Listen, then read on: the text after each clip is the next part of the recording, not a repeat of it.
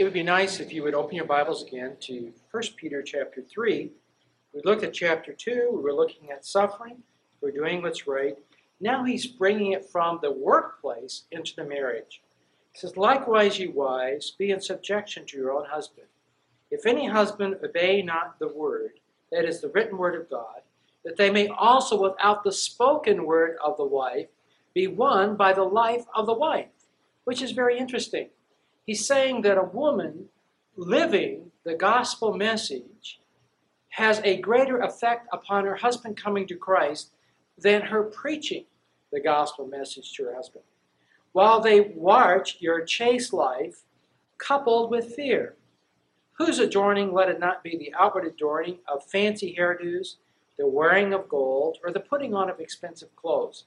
He says that the adorning of a godly woman is not in the clothes and the expensive things like that, but let it be of the hidden man of the heart, which is not corruptible, even the ornament of a meek and a quiet spirit, which in the sight of God is of great price.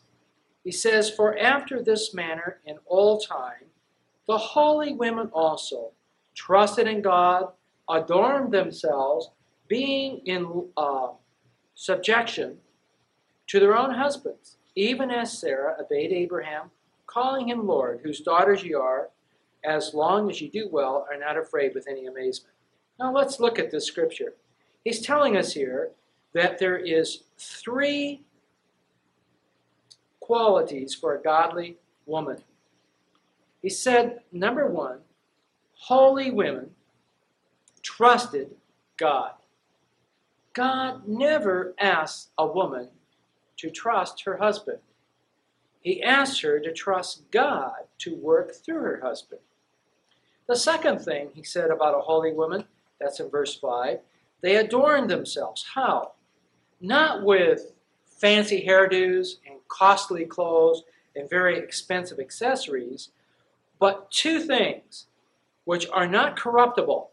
Two things that are the beauty, the secret beauty aids of godly women of all times. One is the ornament of a meek spirit, which is the opposite of anger, and then a quiet spirit, which is the opposite of fear. So you have two major areas that women struggle with. Women struggle with anger. Women have a tendency to get angry quicker and more often than men on a whole. Also, women have a tendency to fear. Oh, this will happen. Oh, that will happen. And they have a tendency to live with those things. And God says that what they need is meekness and a quiet spirit. And those things are in the sight of God a great price. And holy women adorn themselves with a meek and a quiet spirit. And then the third thing, they're in subjection to their own husband. He said, just like Sarah, who obeyed Abraham, but she trusted God to work through Abraham. She even called him Lord, whose daughters ye are, as long as you do what is right and do not give in to hysterical fears. Don't give in to those fears. As you give in to fears, fears have a tendency to take over. Now he gives direction to husband. He's saying in chapter 3, verse 1, "Likewise, ye wives, are you willing to suffer for doing right, that you might bring healing to your husband?" And then he says in verse 7, "Likewise, ye husbands. Husbands, are you willing to suffer to bring healing to your wife?"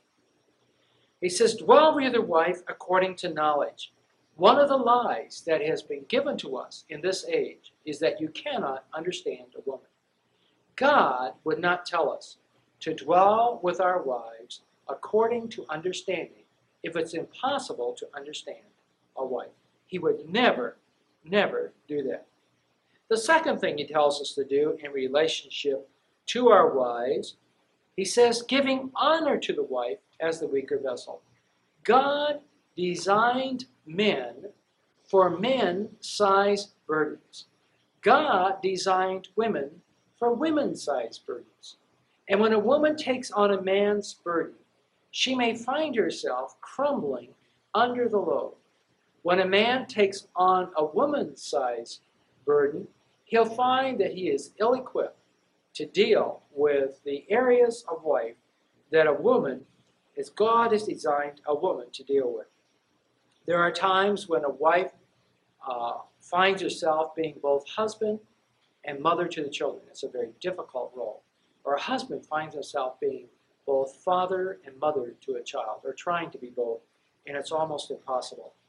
And so he says to dwell with your wife according to what you know about her, giving honor to your wife as a weaker vessel, because you're heirs together of the grace of life. What does that mean? He's saying, do you realize that God has given you the ability to reproduce yourself in your children? What an amazing thing it is to see yourself going on in the lives of your children. But let me tell you, one thing that's even more amazing is to look at your grandchildren and realize that those grandchildren are part of you. It's just an amazing thought. I think about my mother when she looks at her great-grandchildren thinking they all came out from her. What a thought. It's kind of unbelievable. But you and I, one of the things that we can take to heaven with us is our children and our grandchildren. You ought to be praying. I do not want one of my children or grandchildren to go to hell. I want all of them to come to a saving knowledge of the Lord Jesus Christ. And so he says we're heirs together of the ability to reproduce ourselves sexually. And then the last thing he says, dwelling with your wife according to knowledge, that your prayers be not hindered. How often in Scripture does it talk about two agreeing? And you know, marriage provides the proper group for prayer meeting. And he said, when a man is out of sorts with his wife, or his wife is out of sorts with the husband, then prayers will be hindered. It's amazing. Men can fake prayers more than a woman. And when a woman does not feel that things are right in the home, when her husband will ask her to pray, she'll say, I can't pray about it. I just can't. I feel things aren't right, and I don't feel right about it. A man seems to go through the motions. He seems to approach life more volitionally, and a woman approaches life more through her feelings. And when her feelings are not right, then she feels it's hypocritical for her to pray to God. And so a woman can be a real thermometer of what is going on in that family. He says, finally, be all of one mind. And that's what God wants us, one mind. To have one mind in all of these areas of life. We've looked at suffering. We looked at suffering as an individual. We looked at suffering in the workplace. We looked at suffering as a wife or as a husband and being willing to lay down our lives and to suffer to bring healing, as the Lord Jesus Christ set the example. What happens when we suffer and we refuse to go through it? There's some tremendous teaching here, and you and I need to be looking at it. Let's turn to the book of Hebrews, and Hebrews chapter 12, verses 14 and 15. He says, follow peace with all, and holiness, without which no man shall see the Lord. Look carefully, lest any man fail of the grace of God, lest any root of bitterness springing up trouble you, and thereby many be defiled. A root of bitterness is something that if you come into this ministry with a root of bitterness, things will happen that will trigger that root, and that bitterness will continue to grow, and eventually many people will be defiled. It's interesting to see, and I've been in this ministry for 7 years as the counselor of this mission, and it's interesting for me to see men who used to be in leadership of this mission, who resisted the grace of God, who are no longer with us, who are struggling with deep bitterness. What a tragedy. Because wherever they go, whoever they touch, bitterness will run from them into the lives of others. So it's extremely important that you and I look carefully. God gives us grace, the desire and the power to respond even to suffering, to hurts, to disappointments, in a way so that we do not have to become bitter. You and I can choose not to be bitter. And as we suffer, we must make choices. Because suffering is painful. And when that pain is registered, we must choose what we're going to do with it. And if we have a root of bitterness within us, then as new sufferings come, this will just explode. Let me share an illustration of this. A friend of mine was building his home so it overlooked the Cascade Mountains. If you've ever been in the Seattle area, the Cascade Mountains run from Canada all the way down into California. In fact, Mount Shasta is probably one of the last of the mountains in the Cascade, the significant mountains. Mount St. Helens that blew up. That mountain was in the Cascade Range. Beautiful mountain range. Mount Rainier in Seattle is part of that range. And this fellow built his house on the side of a hill, or a cliff actually. Well, I wouldn't call it a cliff. I guess the side of a hill would be more significantly describing this terrain. And he could look out and see. The house was designed so from the back of the house, everything looked at this beautiful mountain range. When they had the house built, it was a wooded lot, and there was a huge oak tree in the middle of the lot. When they moved in, because it was terraced down and so on, the tree was gone, and there was grass. In the spring, when springtime came, all of a sudden, through the lawn came up oak shoots. What they had done is sawed the oak tree down and put dirt over the top of the stump, and so in the spring, up came these shoots. This father, wanting to teach his children some important truths, took the lawnmower and they cut them down and they mowed over them. And as they kept mowing the grass, they were able to keep it down. But the next year, the next spring, guess what happened? Up they came again. And so he taught his children of a root of bitterness. Until the roots were destroyed, up from those roots would come these shoots. And they keep springing up and springing up whenever there was an opportunity. So we need to have surgery.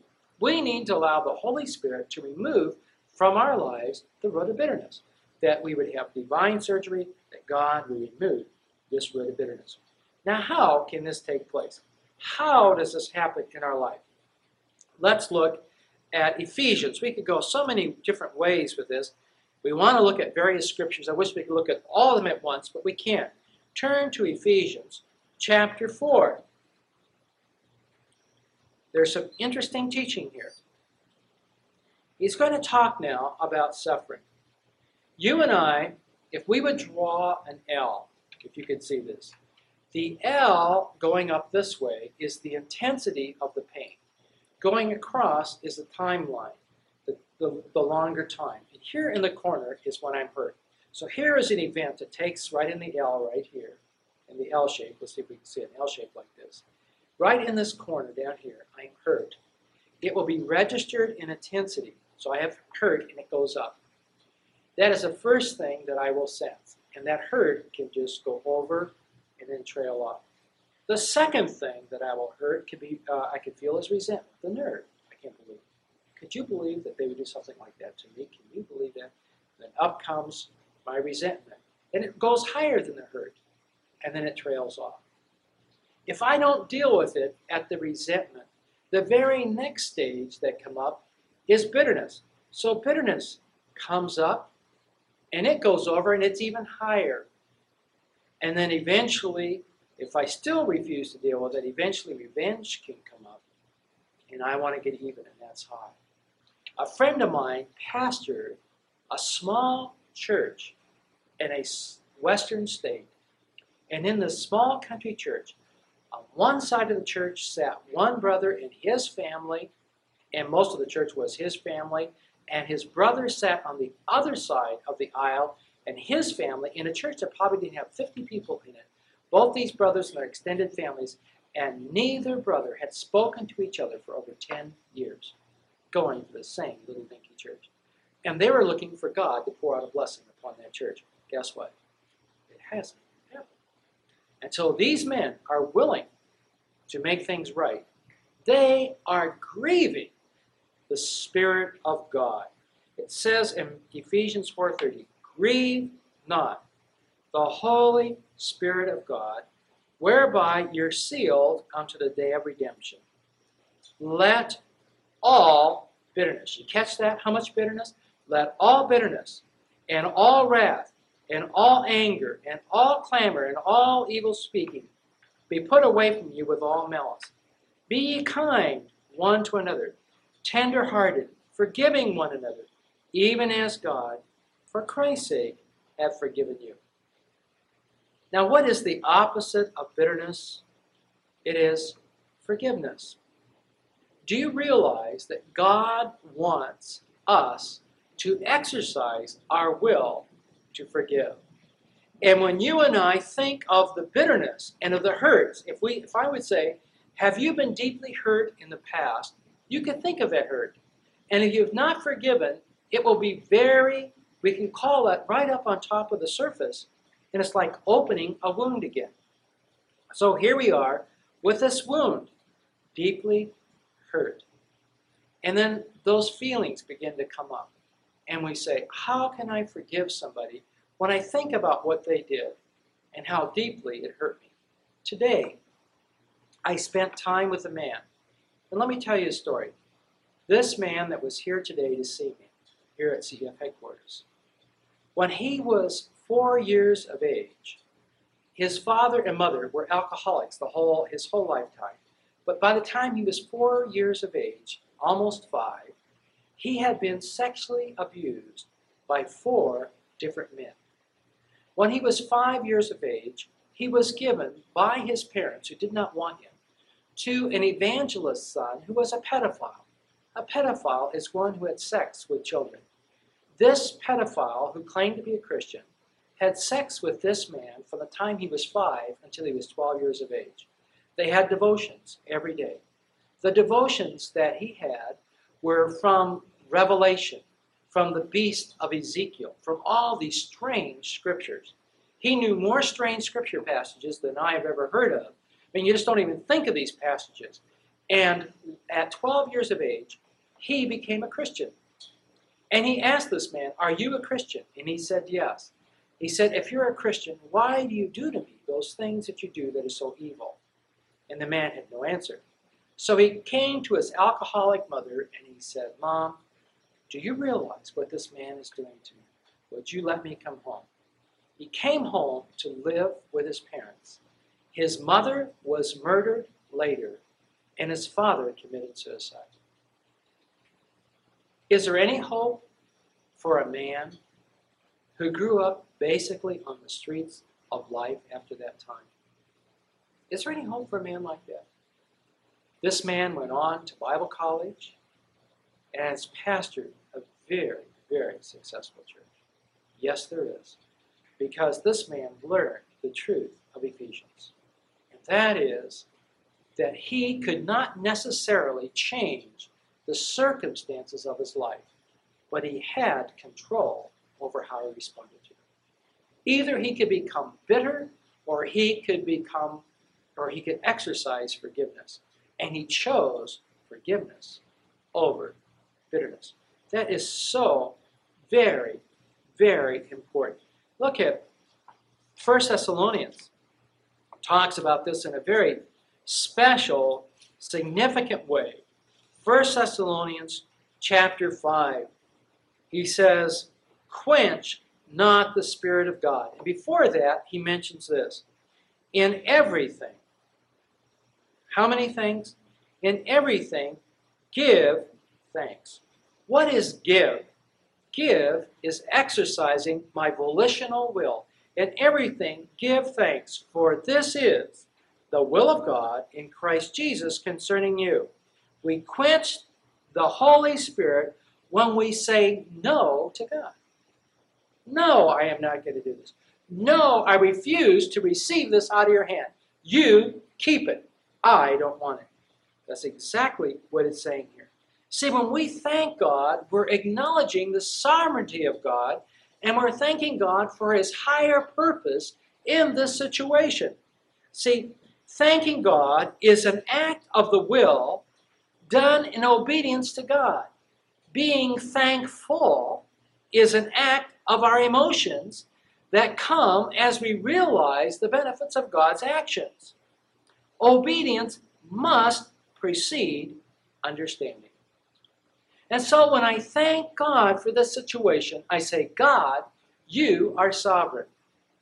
You will not allow anything to come into my life which is beyond my control, which will ruin or hinder God's purpose for my life. That's why Job, when he went through all of that suffering, and everything was taken away. Here, all this, the demonic world was released. In fact, God is the one who called Satan's attention to Job. Interesting, isn't it? God said, have you considered Job? Look at Job. Job was on the inside of God's protection. Job knew that nothing could pass through that hedge without God's permission. So that when everything was taken away from him and he knew he was living in the center of God's will, he fell down and he worshiped the one who allowed the enemy to penetrate that protection to deal with him. Job knew that when Satan's flaming missiles were allowed to penetrate God's protection, that they were no longer flaming missiles of destruction, but God's refining fire to purify him. And he could say, God, I worship you. You gave it to me. You took it away. I will bless your name. Tremendous teaching in 1 Thessalonians. You and I will go through life. We will get. Things will be taken from us. And we must say, thank you, God, for what you're doing in our lives. I just had a tremendous thing happen about a month ago. Here we are looking for a home. We found that where we're moving, the homes are so much more expensive than where we are here in Warrenton. That in order for us to be able to get a home, which we don't have one to get, but if we were able to get a home, that the home would cost us so much more than what we had. One morning, here at the office, at 6 o'clock in the morning, I got a telephone call from a man who said this, Mr. Logan, would you allow my wife and I to send you a gift to help you to find a house? And I said, yes, we would allow them to do it. And about 2 or 3 weeks ago, we received the gift. The gift was for $10,000. Just an out gift. We want you to have it. We want you to put it on a down payment of the house. We want to help you to get a home. Is God able to supply? Is God able to move in marvelous ways to provide our needs? Yes, he is. You and I can trust him. God is worthy of our trust. We were in desperate need of transportation. We had one vehicle that was on death row, and we had another vehicle that was better, but not really that dependable. And one day a man said, would you allow me to give you an Aerostar minivan, where my wife and I are leasing this car, and we'd like you to drive it. And I said, have you asked your wife? And he said, no. And I said, well, then you shouldn't give it to me. You need to ask your wife. He asked his wife, and she said, I think it's a terrible idea. He said, you didn't pray about it. She prayed about it. We've been driving that for 3 years. They pay the insurance on it. I pay no insurance. I don't pay for tags. I don't pay for license. I pay for nothing. I just drive it and have driven it for 3 years and have put on many thousands of miles traveling for CEF and speaking. God can meet our needs. We need to realize that. And we have no right to get bitter. God is in charge. God is a sovereign one. And we need to surrender to God's sovereignty and allow him to work events in our life. God is working in our lives. And we need to allow him to do this. When God allows something to happen in my life, I need to look beyond the happening and see God's hand. And then I need to thank God for it rather than resent it, or I will become bitter. You and I will be hurt. You and I will be disappointed. People will let us down. I have some missionaries in the room right now that I'm talking to. Missionary candidates. Both of them have been let down by people they never dreamed. And that is what causes us, if we're not careful, to become bitter, because we never dreamed it would come that way. We expected it a different way, but it doesn't come that way. The thing that puts the pain in the hurt is the who does it. That's what puts the pain. We didn't expect it. We didn't think. And David said, I was wounded in the house of what? Friends. I never expected. The enemies, yeah, I expected my enemies to hurt me, but I never expected a friend to let me down. Whenever you and I get our eyes on an individual, often that individual will let us down. And if we're not careful, roots of resentments can come into our heart and spring up. And as they spring up in me, many will be defiled. I begin to share. Do you know what they did? Can you believe what they did to me? And so God says, would you exercise your will, and will you forgive them? In the very same way I forgave you. How did God forgive me? 100%. God didn't sort of forgive me. God forgave me 100%. And I wasn't easy to forgive. We think, well, it wasn't so hard for God to forgive us. Look how nice we are. God looks down from heaven. He doesn't see any niceness in us at all. God sees us as sinners. Look at Romans 12. What should I do when I suffer? And I've got to be so careful that I don't fall into the trap of not forgiving. Because if I don't forgive, resentments can build, and eventually they'll grow into bitterness. Jesus said at the end of Matthew 18, he said, if you continue to hold resentments and bitterness in your heart, if you continue to be unforgiving, my Heavenly Father will turn you over to the tormentors. Now, I don't know the depths of all of that, but I know this. I do not want God to turn me over to the tormentors. Look at Romans 12. Romans 12 says, don't give evil to any man for evil, but provide things honest in the sight of all people. Since it is possible, as much as lieth in you, live peaceably with everybody. Dearly beloved, do not take matters in your own hands. Avenge not yourselves, but rather give place to that wrath. Because it is written, vengeance is mine, I'll repay, saith the Lord. What did Jesus do? When Jesus suffered, he committed the situation into God's hands. That's exactly what he's telling us to do here. God says, if there's any even to do, I'll do it. Just put the situation in my hands, I will take care of it. I will take care of it for you. Therefore, if your enemy hunger, you feed him. If he thirsts, give him drink. For so doing, you will heap coals of fire on his head. And what he's saying there is not, you say, okay, I'll do something good if God's really going to get him. But the idea there is the fire pot that people carried in Bible days. They would heat coals of fire in that pot in the morning as you were going on your trip, as you're visiting someone. If they felt that you were a good friend, they would put more of their hot coals in that pot. You'd put it on your head, and there was a warmth that would come down, and all day long, your wife would be remembered that they spared not and filled that pot with hot coals, which was carried on the head, and saying, weren't they gracious? Wasn't it a kind act for them to do? And what he's saying here is when our enemy is mistreating us, when we do good to them, it can cause a warmth to come upon them towards us. Because we're not to be overcome of the evil they've done, but we're to overcome the evil they've done with good. Look at this in the Old Testament. Turn to Genesis, a tremendous example there in the book of Genesis. Genesis 45. Genesis chapter 45.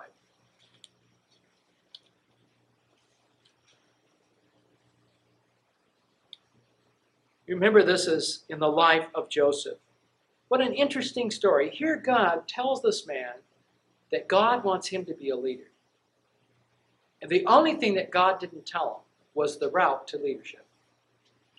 And I wonder many times if Joseph was not tempted to get discouraged. You say, well, how can you say that? Well, because he probably was human. And I would get discouraged. And here God says I'm going to be a leader. I end up in prison, leading people into jail. That's not what I call good leadership. You know, I have no desire to be the head prisoner in some dark jail someplace, smelly, dirty jail. I have no desire to be a leader there.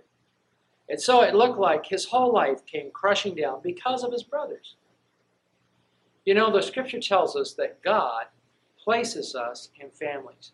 Do you suppose that Joseph ever wished for different brothers? Have you ever wished that your family situation was different? Have your brothers ever plotted your murder? They did Joseph. And yet we've learned so much from Joseph. Let's pick up the story of Joseph here in chapter 4. Here he's going to reveal himself now to his brothers. They didn't know who he was. And Joseph said to his brothers, come near to me, I pray you. And they came near, and he said, I am Joseph your brother, whom ye sold to Egypt. See, he remembered what happened to him. See, forgiveness is not forgetting what happened. Forgiveness, when it's run its course, it's remembering without the pain. When I can remember situations of my life, and it's only historical facts without the emotions, then I know forgiveness has brought its healing. Therefore, be not grieved, nor angry with yourself that you sold me hither. I said, I know what you did. I mean, you sold me. You were going to kill me, but you decided you sell me and make some money. For you sold me, but God sent me before you to preserve life. And for these 2 years hath a famine been in your land, and yet there are 5 years in which there shall neither be earing or harvest. You've only had 2 years of famine. There's 5 years left to go. God sent me. You sold me. God sent me before you to preserve you a posterity in the earth, to save your lives by great deliverance. So now it was not you that sent me here, but God through your acts. So Joseph was able to see God's hand in all of this, and Joseph was forgiving. Look at Genesis 50. This is now when Joseph's father dies. The boys, his brothers, are really fearful that, now that dad's not here, Joseph will get even, because that's the way they operated. They would have gotten even. And his brethren also went and fell down before his face and said, Behold, we are thy servants. And Joseph said unto them, and he said it again, Fear not, for I am in the place of God. How did he get in the place of God? Not in a way I'd like to go. Sold, stood alone, paid a price, on and on and on. But as for you, you thought evil against me, but God. See, people's motives towards me may be wrong. If I am living in the center of the will of God, their motives may be wrong. But I know if I'm in the center of God, God will not allow anything to penetrate my life that does not pass through his approval. You thought evil against me, but God meant it and used it for good, to bring to pass as it is this day, to save many, many people alive. Turn to Luke 6, and we will close with this instruction of the Lord. Luke chapter 6, verses 27 and 28. He's talking here now about an enemy. He says, But I say unto you which hear, love your enemies. Do good to them which hate you. What am I supposed to do to the people that hate me? I'm to look for opportunities to do good to them, that their hearts may be warmed towards me. Bless them that curse you. Now, that doesn't mean if someone that curses you that you say, God bless you. But later on, if someone gets angry and says something they shouldn't have, later on, maybe you could show them how that God used that for a blessing. A fellow that played for the Chicago Bears, I think they call it Chicago Bears, that's a football team. His coach knew he was a Christian. And this coach, whenever this fellow would fumble or not do well, would curse him out. Literally curse him out.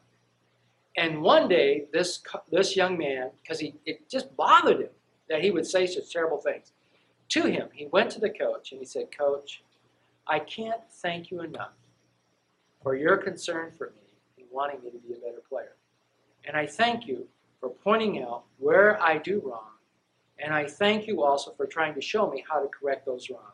Thank you for your interest in my playing. And from that time on, that coach, whenever he would swear, he would say, Pardon my French, I'm sorry, excuse me, I didn't mean it, you know what I mean, I'm sorry. And he never apologized to him before. But then when he cursed him and he got down and showed him the blessings, how this curse was a blessing in his life, the coach changed the way he talked to him. So it's kind of unique, applying Scripture to your life. And then he said, For those who despitefully use you, all you can do is pray for them. There's so many instructions in scriptures. My enemies, God tells me to love them. The haters, I am to meet basic needs. The cursers, I'm to show how their curses are benefiting my life. And those who would abuse me, God said, pray for them. Is your God big enough to stop the attacks of the enemy through individuals? You know, this is something I do every day. You'll get it on another tape, but I think it's so important that you do it too. Would you pray that you would not be a tool in the hand of the enemy in the life of someone else? That you would not be one that someone's praying for because you're the cruel one. God said that you and I are to edify one another. We're to build up one another. May our lives not cause somebody to have to struggle with resentments and bitterness and trying to get the victory because of our life. Are you a mature Christian? If you're a mature person, then do not give ground to the enemy to use you to attack a brother and sister. Father, may we edify one another, build up, and not tear down. You said, let no corrupt communication proceed from our mouth. Corrupt is that which is rotten, that which breaks down. Father, may we not break one another down, but may we build up one another in the faith. Thank you, Father, for what you want to do and what you plan to do in and through our lives. We ask this that you would be glorified in us and that we might learn to be encouragers of one another as we seek to become Christ-like in our attitudes and character. In Christ's name we pray.